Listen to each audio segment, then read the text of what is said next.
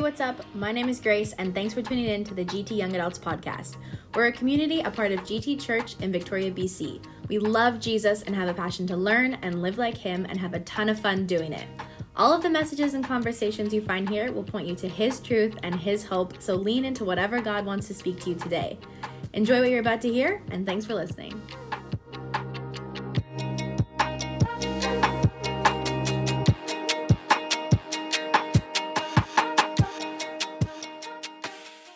Questions Jesus asked. This profound series where we're hopefully taking our time, working through the Gospels in a different way, looking at trying to unpack some of the questions that Jesus specifically asked us, asked his people, asked disciples, different people at different times. And I would just say that questions themselves, specifically when they come from Jesus, are extremely interesting. Like, you even saw some of the stuff like kind of popping up there on the screen, because Jesus is all-knowing. Like, he is fully man, but he's also fully God. And so it's kind of interesting that Jesus would even take the time to ask a question.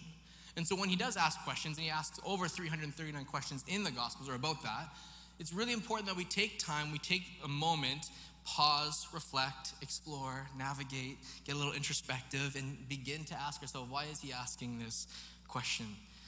Today's title, this sermon tonight, is The Question You Can't Avoid. If you're taking notes, you can write that down. The unavoidable question, one of those two works for me. I know for me, I have reminders on my phone that are always asking me questions, right? I don't know why I do it that way. I could just tell myself something, but instead it's like, have you spent enough time with your kids this week? I'll ask myself, I'll put that in my thing. Or have you asked Trina how her day was? Whatever it is, like, questions provoke something. Questions are important. Questions are good, but can I just go on record and say, whoever it was that said there's no such thing as stupid questions is a stupid person, okay? There's stupid questions out there, right? There is. Like, let's be honest. Like, maybe you're in a meeting and it's like, we're blue sky and just no bad idea, no bad question, no stupid question. It's like, well, have you had kids? Because if you've had kids, there's stupid questions. Like, there's like a lot of teachers in the house, right? If you're a teacher, you know there's stupid questions, right? I'm looking at 4 of them right now. They're all like, no, yes, right? There's stupid questions out there. Recently I went to lunch with someone and we were off our way. We were going to Burger Crush. Like, from the moment I said at the church, I'm like, you want a Burger Crush? Let's go to Burger Crush. So we're walking, we're headed to Burger Crush. We get to Burger Crush. We're sitting there, we're looking at the menu, and I'm like, what are you getting? He's like, I'm not sure yet. Okay, yeah, me neither. I'm just looking. But then I'm like, it's cheeseburgers. There's only one thing to get. And so we walk up and then we go, the person asks, well, what can I get for you? And it's, I'll get a cheeseburger, because that's what you guys do. It's Burger Crush. And then I look over and I said, and I'll get whatever this guy wants. What do you want? And he goes, I don't know. What do they have? It's like, burgers. What are they? We've been here. We're standing, like, you've been looking at the menu. What are they? They have burgers. She's like, what can I get you? I'm like, dude, it's burgers and fries. Get something. He's like, what's good? The burgers. Like, I was just like, I just ordered for it. I was just like, too bad. You've taken too long. We'll get burgers. 2 burgers. That's it. Like, this isn't hard. This is a stupid question. It is. It really is. Like, aren't you a little bit embarrassed when you get to the front of it and you've had all that time? I'm saying this, and although Andy's here, and Andy definitely talked about how he often goes to the line and doesn't know what he's getting because he's distracted. Like, listen, this is important for you to know. The line is important for you. It's for you to gather your thoughts and to order. And I just remember being like, this is such a stupid question. I remember this, my kids even, like, we get to McDonald's. They know what they're getting. I know what they're getting. We don't need to talk about it. It's McDonald's. It's not like, what do they have, Dad? We know what they have. Chicky nug nugs. That's all we're getting. And we're going to eat, and we're going to drive, and the car's going to stink, and we're going to hate this decision, and then we're going to go on and pray after this because we shouldn't have done it. My other least favorite question, this is a silly question. That's not a silly question, but it can be a little bit silliness, okay? You know when you're ordering something, whether it's takeout, and the person just keeps asking you, is that everything? Have you ever, like, I come up with my whole family. It's like me, it's Trina, it's George, and Bo's up there. He's like playing with the coin thing. He's like totally messing around. It's like, hi, I'm going to get a coffee, and I'll get a bagel. Awesome, sir, yeah, anything else? Yeah, Trina, what would you like? And then it's, I'll get coffee, so 2 coffees, 2 bagels. Is that everything? No, I have a small basketball team. I'll tell you when we're done, you know? Easy, Timmy's. Like, Timmy's just hates me. Every time I go to Timmy's, God's like telling me, don't go here. Like, it's always Timmy's. Is that everything? Is that everything?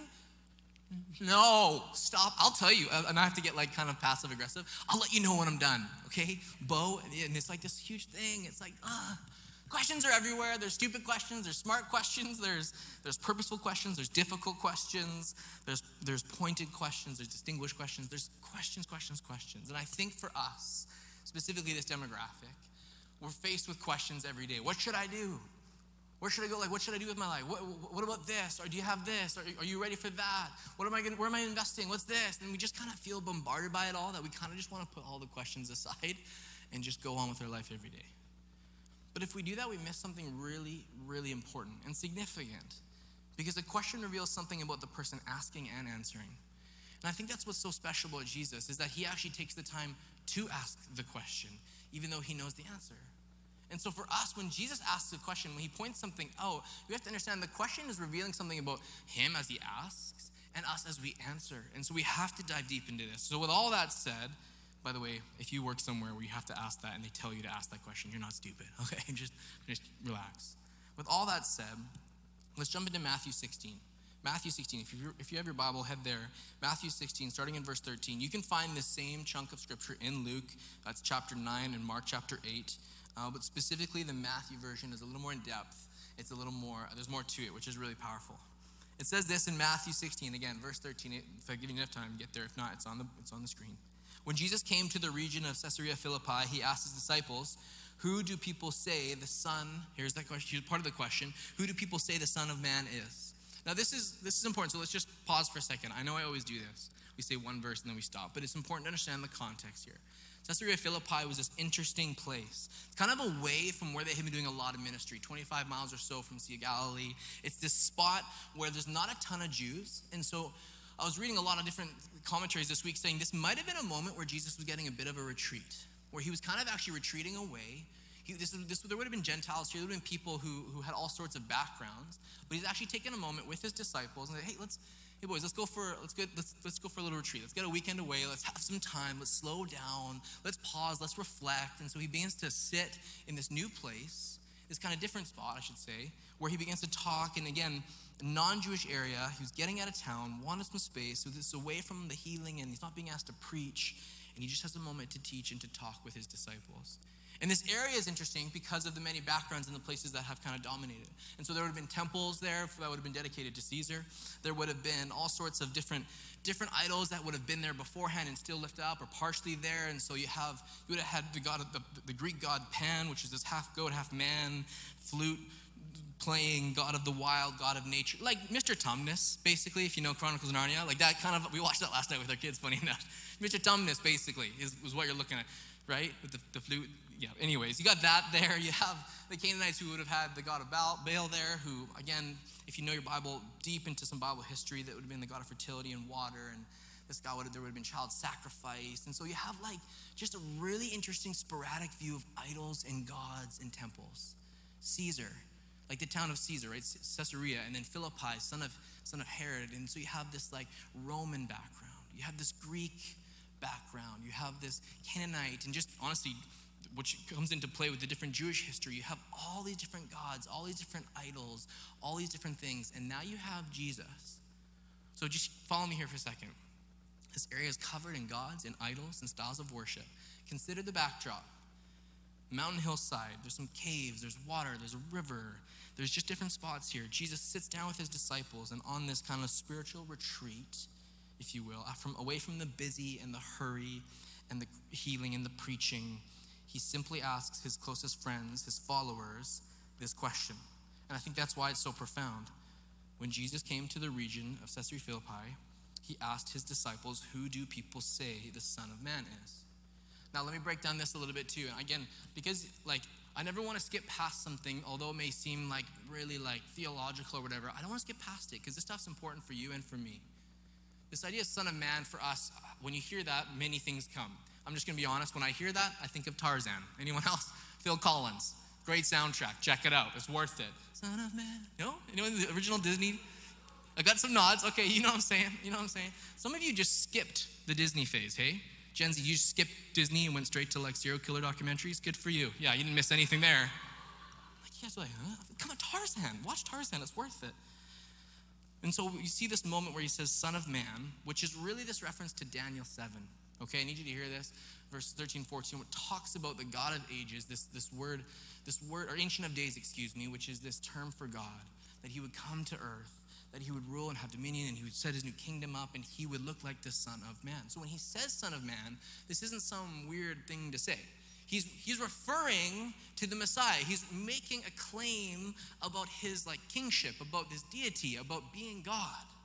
You have to understand that to understand this text properly. And so he says, who do the people say the Son of Man is, who I am claiming to be? And he's referenced himself as the Son of Man before. So on this backdrop, again, all this context of this religious buffet kind of behind him, he says, who are the people saying that I am? Okay, first question. They replied, this is verse 14. Some say John the Baptist, others say Elijah, and still others Jeremiah or one of the prophets. I like this. It's interesting. They're quick to give this kind of honest opinion of what other people or the culture is saying about Jesus. It'd be interesting to even do this with us. If I was to say to you, who do people around your work, in your class, in your school, whatever it is, what would they say Jesus is? What would they say Jesus is? And so they respond who do people, he says, or another version says, who do the crowd say that I am? And they respond with this again. And these are good answers. These are solid B+ Sunday school. I'd be happy. Elijah was the man. Elijah and Moses were held in very high esteem to the Jews. And so this is okay, Elijah, yeah, okay. John the Baptist, he prepared the way. He came with power, and he had disciples of his own, Jeremiah. There's these are guys, these are honest, great prophets and people. These are all solid answers with biblical insight. And this is just so us. Ask this hard, thought-provoking question, and instead of just thinking and stewing and really asking yourself, I wonder, what do the crowds say about you, Jesus? They bolt out these answers, and it's interesting, all I would have to do is ask a simple thing like this, and we're super happy to give an opinion for someone else, aren't we? We're fine to give an opinion for someone else. That's easy. I read an article that says, right, how many people start a conversation that way? I'm to blame, I am. I've heard some people say this. I'm not sure about me. Me, I don't know, but this group of people may say this, and this group of people may say that. Depending where you find yourself politically, you might think, fill in the blank. And so we like to kind of point out what everyone else would say, but we're avoiding the question. I kind of they say that, I'm not sure, All I have to say to you is one word, and we could have all sorts of opinions about something. I say to you, climate change, you're going to think all sorts of things. I say to you, Oscars, you're going to say, Will Smith, Chris, that's what we're going to say. I say to you, Tofino, we're going to have another debate. It doesn't matter, right? I love how many people know where I stand at Tofino. I had someone just come up to me on the side of the street. I know you hate Tofino. No, I'm kidding. I'm not getting a hate mail about Tofino just yet. But we're so quickly to say, I don't know. I don't know if people love this person or that person. I'm not sure if culture accepts this. Why do we avoid the question sometimes? Why do we push it aside? Why are we quick? I find it interesting. Here's what I'm trying to say. That this generation, my generation, our generation, us together, Gen Zs, millennials, we're quick to give an opinion. We're quick to suggest an idea, but we're not always quick to suggest what may be the truth. We're so concerned with offending one person or another person. We're so worried that we may get isolated for our beliefs that we're quick to just suggest an idea or a thought. We're quick to say, I can't imagine that nobody thought Jesus was the Messiah. We're not far away from the cross. Jesus has done some incredible work. Already the hearts and minds are being changed of many people. And they don't once say, I heard some guys who think you are who you are. That never happens here. They just suggest all these other people. I think we're okay to overlook facts, say something false, rather than having a confronting conversation because we hate confronting conversation. We do.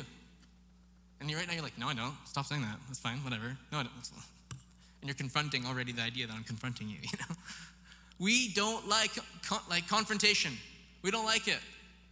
It's not easy. We don't want to be told we're wrong. We don't want to be told that our beliefs may be different or abstract. We struggle with the idea of hitting something. It's hard for us. And so I have seen and I have said things I know not to be fully true and not honest with myself because I'm scared about hurting someone's feelings or dealing with something in the middle. You know what I mean? Like, I don't want to deal with it, so let's just not talk about this or that. And friends, I'm not talking about COVID or mandates. I'm talking about Jesus. I'm talking about my faith. I'm saying I've struggled sometimes to say I'm a pastor because I don't want to deal with all that weight that's going to come my way. I'm serious. And it's not good. And we quickly overlook facts and say something false rather than having a hard conversation, when in fact it might be the best thing we can do. So Jesus pushes them a little bit further. Verse 15. But what about you? So that's what the crowds are saying. Okay, that's what people are saying. Interesting. What about you? What about us? What about you? Who do you say that I am? Verse 16, Simon Peter answered, you are the Messiah, the Son of the living God. I love it. Peter, right? Nailed it. Peter never nailed. He nailed this one. That a guy, Pete. Way to go, bud. I love it. Right? And in this moment, he says, what about you? He asked. And he jumps up, Peter. Maybe he couldn't handle the awkward silence. Maybe he was truthfully just really excited to answer that because that's where his heart had been. This here, friends, is the question, and it started with this, that we cannot avoid. We can't avoid this question. Jesus is asking it extremely pointed at us right now. He's saying, who do you say that I am? This is a weighty question. This is a heavy question. This is a profound question. You got to write this down. You have to think about this. You have to stew on this. We need to answer this question for our heart, for our own sake, for our own mind. We need to ask this question and answer this question. And whether we know it or not, we all kind of respond to this question that Jesus puts forward a little bit differently. You may already be answering it. And for the rest of our time here, I want to quickly break down a few, what I would say are cultural points of view on this idea of who do you say that I am? What would culture say? Let's answer the question kind of like the disciples did in a way. One, we see that people often call Jesus a good teacher. Maybe even for yourself, you're here tonight and you feel like, yeah, he's a moral teacher. Absolutely. He was a real person who taught love and peace and good morals, and you should adhere to those things and listen and walk in that way and do unto others as you wish to do unto yourself. Yes, right. He was a rabbi, that's it. It seems logical, and it's a very easy way to avoid the hard stuff. Please hear me tonight. The problem with this idea that he's just a moral teacher and he just has good values for you to follow is Jesus doesn't give you that. He doesn't give you that about himself. He's not quick to be like, this is all I am, a nice, noble rabbi. That's it. And people like to debate this thought that he never said he was God, that he never actually said, I am Messiah, which is completely untrue, friends. They'll say, well, he said he's like the bread of life. That's not saying the same thing. And we could break that down. It's not true. But how about in John 4 when he talks to the Samaritan woman? The Samaritan woman says, one day the Messiah will come and explain all this to us. And he literally says to her, I am who you're talking about.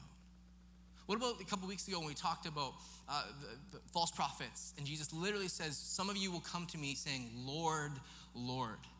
He doesn't say, some of you will come to me, good teacher. No, he says, some of you are going to come to me. As I have all authority, you will say, Lord, Lord. How about right here when he references himself as Son of Man? He's clearly more than just a moral, good teacher. Never once did Jesus just say that's all he is. He's constantly calling himself into unity with God. And friends, this worldview essentially calls Jesus a liar because he never says that about himself. Let me just say this too.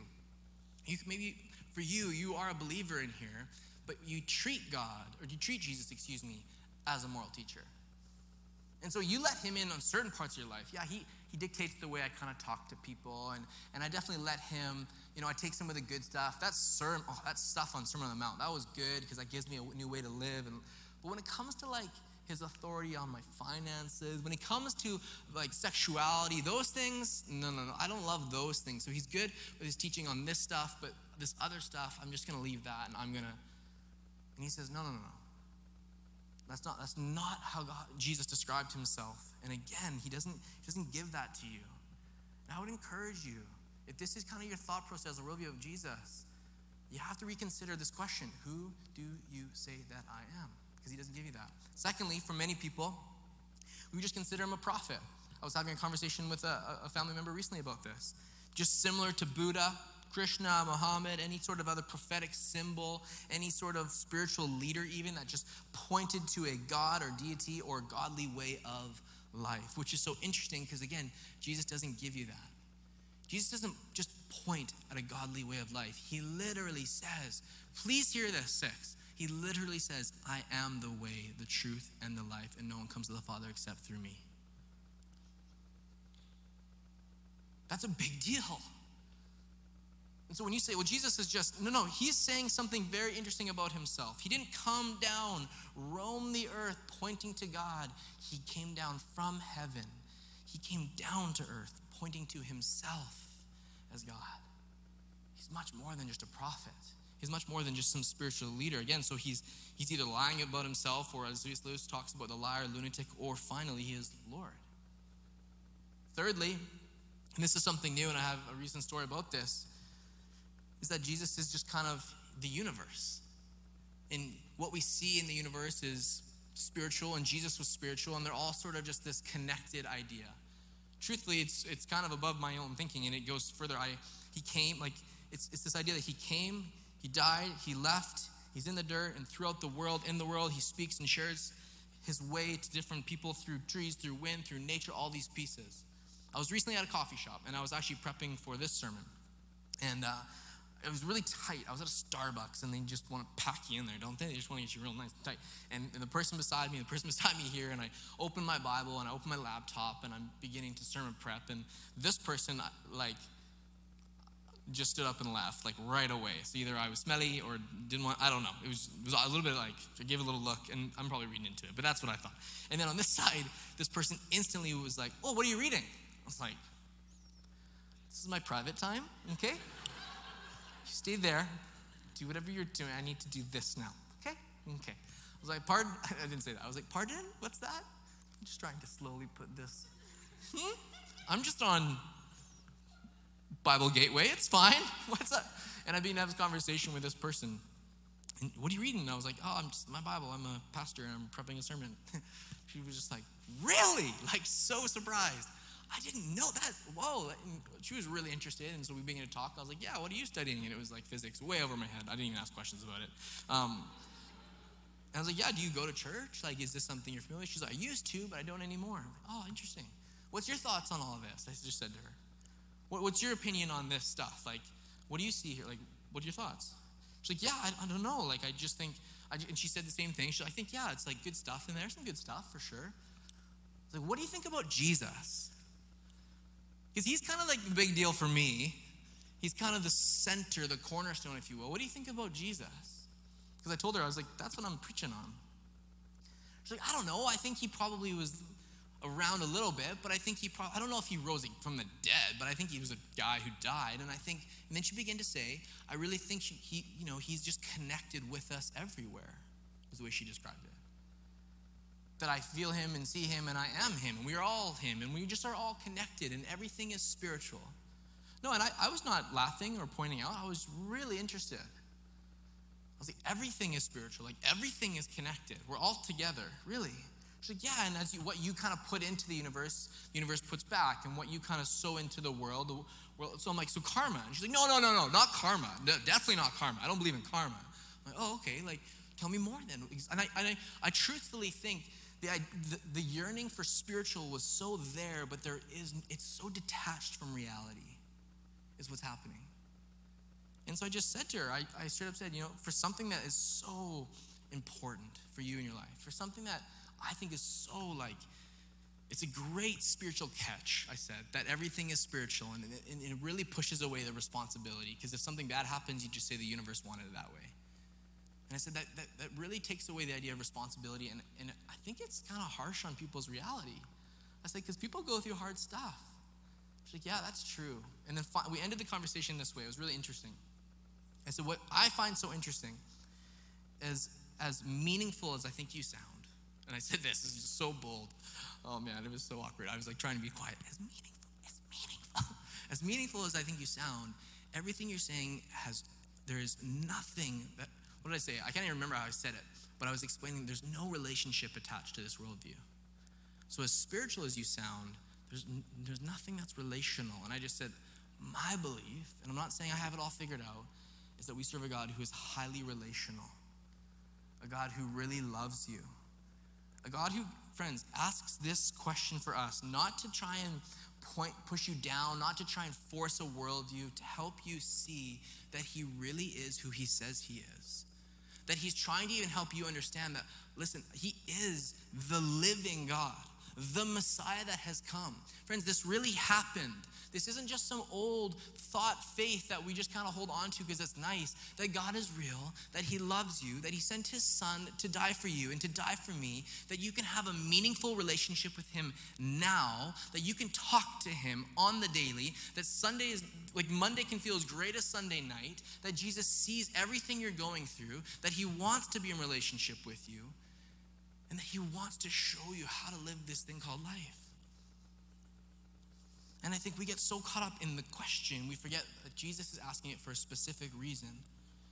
He's saying, listen, I want you to know who I am because I want you to understand what I can do for you and how we can do this together. So he actually replies to Peter here. This is how it finishes up. We've hit some of the cultural worldviews. We've seen how it may look even for us. Maybe there's something pushing on your heart. And finally in Matthew 16, verse 17, the final verses of our night, it says, Jesus replied with this: "Blessed are you, Simon, son of Jonah, for this was not revealed to you by flesh and blood, but by my Father in heaven." So there's that connection again, right? There's that higher connection. It's not just this, I'm a good teacher. He's drawing community and communion with the Father. In verse 18, "And I tell you that you are Peter, and on this rock I will build my church, and the gates of Hades will not overcome it." This is so good. This is so good. I want you to know, this is important, because I know there's a lot of people in here who have a background in different denominations, that Jesus here is saying something very important. He's saying, first of all, blessed are you, Simon, son of Jonah. You notice he uses his past name. And then he goes on to say, and I tell you that you are Peter. And so right away, off of Peter's confession, Jesus is now giving him a new name, this intrinsic value, stone, rock. Many of us know that, but that's what Peter means. And this is often where people think that Jesus is suggesting that he's going to just build his whole church on Peter. It's all on this dude. Because 2 chapters later, he literally says to him, "Get behind me, Satan," okay? Like that's not what he says. There's a double meaning here. This is important. He's saying, Peter, on your confession, I will build my church. Are you understanding me? Are you hearing me tonight? He's saying, on the confession of what you have said, Peter, on what you have just suggested, which is what? Let's read it again. Go back.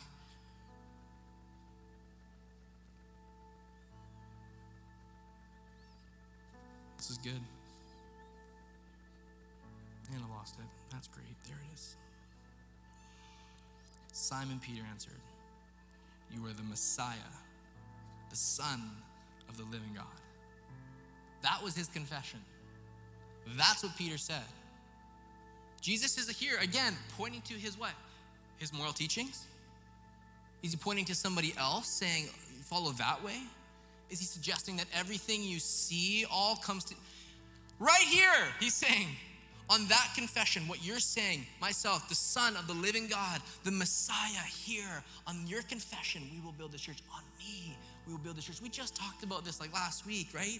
Where's your firm foundation? Like we've continued to point at this every time we get into this service. I'm like, stop looking at everything else the world will offer you. Start looking to Jesus because he's the only person who offers you something substantial, something real, something that actually adds value to your life. We talked, Pastor Lisa preached on treasures in heaven, not treasures on the earth. Like it's the same thing, guys. And he's saying right here, that's the confession on me, on this confession. As we confess, Jesus, you are Lord. Friends, Jesus is not just friend. He's not buddy pal. He's Lord. That's what he's saying here. With all authority. We used to say this all the time. I say it so much I stopped putting it in my notes. If Jesus isn't Lord of all, he's not Lord at all. We love to get Jesus Lord over certain things. Tests, relationships, anything that we just don't handle on ourselves, right? But there's always a big pile of stuff that we feel like we can handle ourselves, that we just kind of compartmentalize. We don't need that, Lord. I've actually felt, and I mean this, guys, with all my heart, as I hit 30, yeah, I'm 30, I'm a little bit older, whatever, it doesn't matter, leave me alone. That as I've come into this stage of life, I have to, for my own well-being, if you're 30 being here, by the way, you're so young and hip and awesome. Shoot, really messed that one up, didn't I? You are welcome here. I have found myself declaring Jesus as Lord in my prayer life more and more. Because as my life seems to grow, as little baby LJ and different things come into my life, yes, Jesus is friend, and yes, Jesus is teacher, but he's also Savior. He's Lord. And if he's not going to be Lord over every aspect of my life, then what am I doing? And this is the confession Peter lays out, and it's the confession I want to lay out daily. It's the confession that matters deeply. And I think a lot of us in here like the idea of being a Christian because it covers us for eternity. And Jesus is saying it's more than that. It's so much more than that. And it's actually so much better than that. It's such a small way to look at this whole thing. And so tonight we're going to close. We're going to close. And there's a lot I could say about the gate of Hades, and we just don't have time. Maybe we'll hit it another time. But Jesus claims about himself, about the church in this section of the Bible alone. Friends, there are implications when we read this text together. Who do you say that I am? And I want to tell you something as I close. I truly believe what I'm going to say here. This is a question that Jesus asks to you, to me. You can't avoid it. And we answer this question every single day. With our words, with our actions, with what we declare, with where we spend our money, with how we treat our wife, with how we treat our husband, with how we treat our boyfriend, with how we treat our girlfriend, with how we treat our friends, with how we treat our profs, with how we treat our prime minister, with how we treat each other on Instagram. We answer this question every single day. And I want to tell you that when you take Christ as Lord in your life, it actually does the very thing that we struggle every single day to do, and that's try and do this whole thing by ourselves. And he says, no. I'm right here. It's on that confession we're going to build this church. We're going to build the church. You answer this question today and tomorrow and the next day. You can't avoid it. You have to wrestle with it. And so here's how I want it to end tonight. Not I, the whole church, but it fits so perfectly. We're going to do communion. And so if you have your cup, go ahead and grab it. Why don't you stand to your feet? Go ahead, stand to your feet. We are ending, and worship team, you can just stay and take communion. They're on the way up. I told them to back off. That was awesome. Just kidding. Sorry, guys. You guys can come. It's so fun. No, I'm kidding.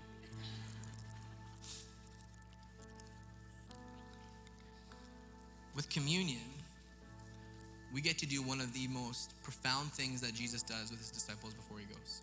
There are very few things that God and Jesus leaves as like an ordinance for us to partake in, okay? Very few things, in fact. He fulfills the law and actually kind of starts the new covenant. But baptism and communion are so important. And so we want to slow down here for a moment. I know we're running a bit late. The Bible says this, "For I received from the Lord what I also passed on to you." This is Paul in his letter to the Corinthians. And he tells the story that the Lord Jesus, on the night he was betrayed, he took bread. That's what this cracker represents, right here, that we're taking now. When he had given thanks, he broke it. And he said, "This is my body, which is for you." He's talking about the day that he's going to he's helping them see that there's going to be a day. And we now know on this side that Jesus went to the cross for you and me. That he was the Messiah, that he truly did come to die for you and me. He loves you that much. His body was broken for you and me. He broke and said, "This is my body for you, which is for you. Do this in remembrance of me." Why don't we take the cracker together in remembrance of what Jesus did for us? In verse 25, it says, "In the same way, after supper, he took the cup.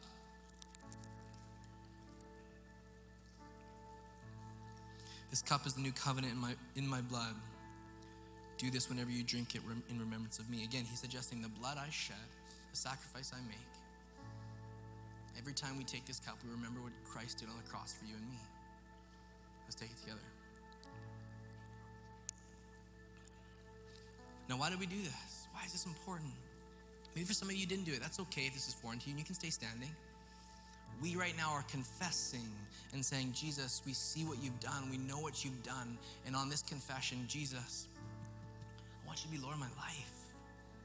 Maybe for you, you're realizing for a very long time, you have gone on with Jesus just kind of being buddy pal beside you.